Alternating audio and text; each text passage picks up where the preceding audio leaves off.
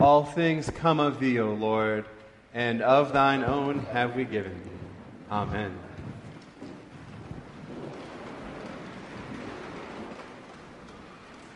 Earlier this week, I had a call with one of the wealthiest foundations in the church. They have billions of dollars in holdings, and they give away so many millions every year. And they were telling me that they don't feel like they have enough money to make a difference for the enormous problems facing their city and humanity. They said, you know who could really make a difference is somebody else, the governor, the mayor, the federal government, but they're busy pointing fingers at each other. We'll do what we can, but it's just not enough. And I thought, you guys have billions of dollars. How is it that you don't feel like you have enough? But then I thought, well, you look into me, I feel that way too. I feel like I don't have enough. I don't have enough, minus the billions of holdings and tens of millions of dollars in philanthropy. I feel like I don't have enough to make a big enough difference. I wonder if I'll ever have enough money or experience or political sway or land or power or whatever to solve all the problems facing humanity. And sometimes the daunting sense of feeling insufficient makes me want to do nothing. Or at least play it safe. Keep my head down. So I can relate to the cautious servant in today's gospel. He too wants to play it safe, avoid risk, maintain the status quo. But he's met with extremely harsh words for burying the treasure. So I want to invite you this morning to join me as we unpack this complicated text and ask how it might be good news for us today. I want to say unequivocally that the kingdom of God is defined by justice and mercy and the flourishing of the whole. And so categorically it has no place for chattel slavery, nor for the rampages of unfettered greed. So when we encounter a challenging passage, and this one's a doozy, it's helpful to read the selected portion in context, in the larger context of what Jesus is doing and saying in the chapters surrounding the text. So what is Jesus saying and doing in the chapters surrounding the text? I'm so glad you asked. He's talking about the kingdom of God. He's talking about the kingdom as he defines it in the Beatitudes and elsewhere in Matthew 25, clearly and primarily concerned with justice and mercy and the flourishing of the whole community. And there's this recurring question throughout the later part of Matthew, and also in Paul, you catch it in the Thessalonians reading today. What does the fulfillment of God's kingdom look like? When will it be accomplished? And what should we do in the interim? What does the fulfillment of God's kingdom look like? When will it be accomplished? And what do we do as we wait? Theologians call this project the eschaton, the fulfillment of God's reign. And that's why you have all these parables about workers doing stuff while the boss is out of town. This week we have servants. Last week it was bridegrooms. You'll read about lantern keepers and watchmen. It's a recurring genre. Jesus is coming. Look busy. It's Jesus' way of saying the kingdom of heaven is really, really important, and the stakes could not be higher. And one of the really complicated questions for the gospel writers is, when will the eschaton, when will the fulfillment of God's reign be? And you see them wrestling with it. For example, Luke takes Matthew's Beatitudes, blessed are the poor in spirit, and makes an editorial decision, takes out those words in spirit, so it's now just, blessed are the poor. And that's Luke's way of saying, he's the later gospel writer, we don't know when Jesus is coming back, so we have to make a difference where we are. Blessed are the poor. The economically, materially poor are part of the kingdom of God and part of God's direct concern. So one of the things that it takes to be a faithful Christian following in the way of Jesus is to make a difference where we are in our neighborhood. That's the kingdom work that Jesus is talking about. And participating in God's work means furthering the kingdom through the power of the Holy Spirit. And so as a matter of fact, the pencils down moment on the final exam happens just a few verses later in Matthew 25. Jesus says, "For I was hungry, and you gave me food. I was thirsty, and you gave me something to drink. I was a stranger, and you welcomed me. I was naked, and you gave me clothing. I was sick, and you took care of me. I was in prison, and you visited me." And the righteous will say, well, Lord, when was it that we saw you? I mean, we saw other people. When did we see you like that?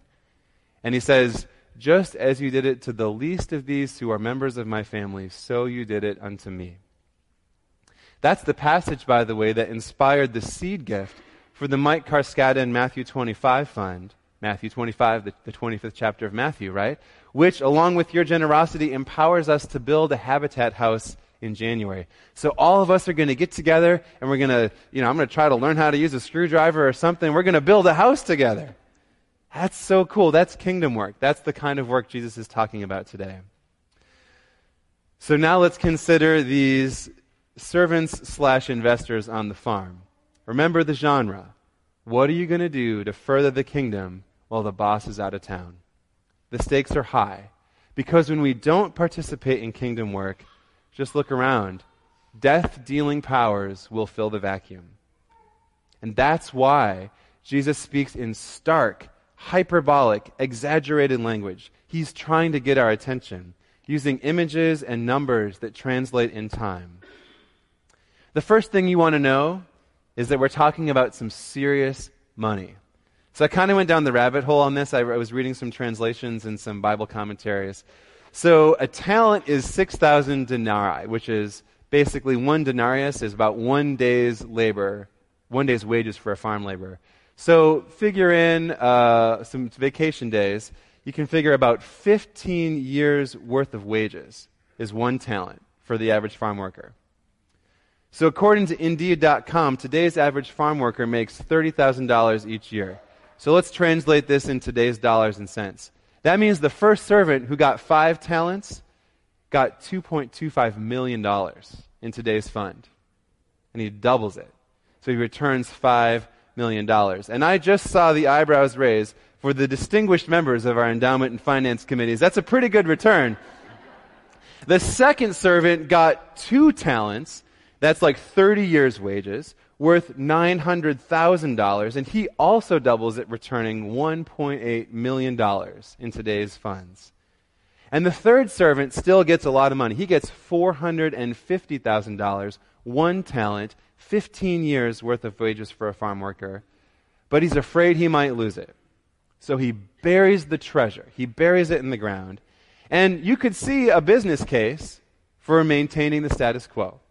Not rocking the boat, not changing the lights, not changing the windows, just keeping things the way they are, burying treasure in the ground so we don't lose it. But the tragedy is this, according to theologian John Buchanan. The outcome of playing it safe is something akin to death. The outcome of playing it safe is something akin to death. The greatest risk of all, it turns out, is not to risk anything. Not to care deeply and profoundly enough about anything to invest deeply, to give away our hearts and in the process risk everything. The greatest risk of all, it turns out, is to play it safe.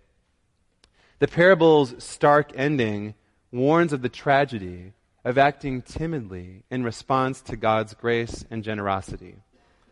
And so I wonder personally, how is God calling you to love more passionately, to step out on some kind of limb, to try something new and different, to be brave, to take a leap of faith when you might prefer to play it safe? Collectively, how is God calling us to step out on some kind of limb, to try something new and different, to take a leap of faith, to be brave when we might prefer to play it safe? Because when we are not all passionately committed to the flourishing of the whole, to God's kingdom of justice and mercy, death-dealing powers will fill in the vacuum. And ultimately, a little faith, a small act of generosity, can be catalytic. Let me tell you a story. So this is a story that I learned in kindergarten.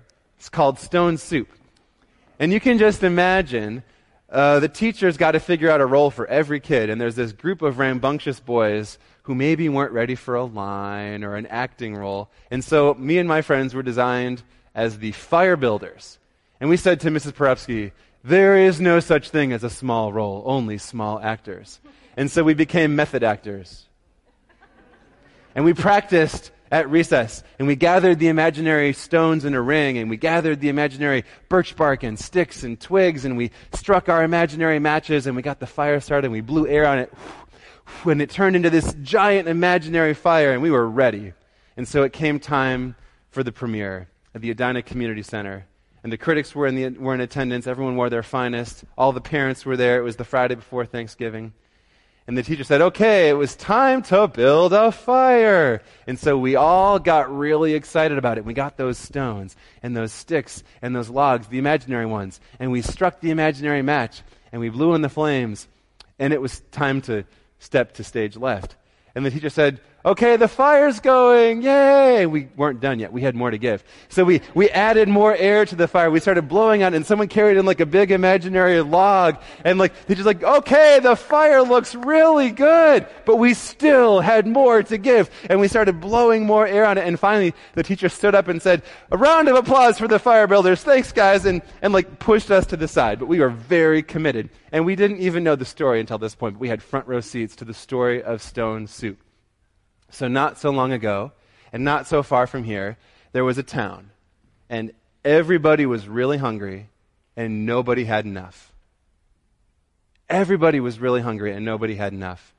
And somebody said, well, I've got this giant kettle, and I could fill it with some water, and we can make some soup out of stones.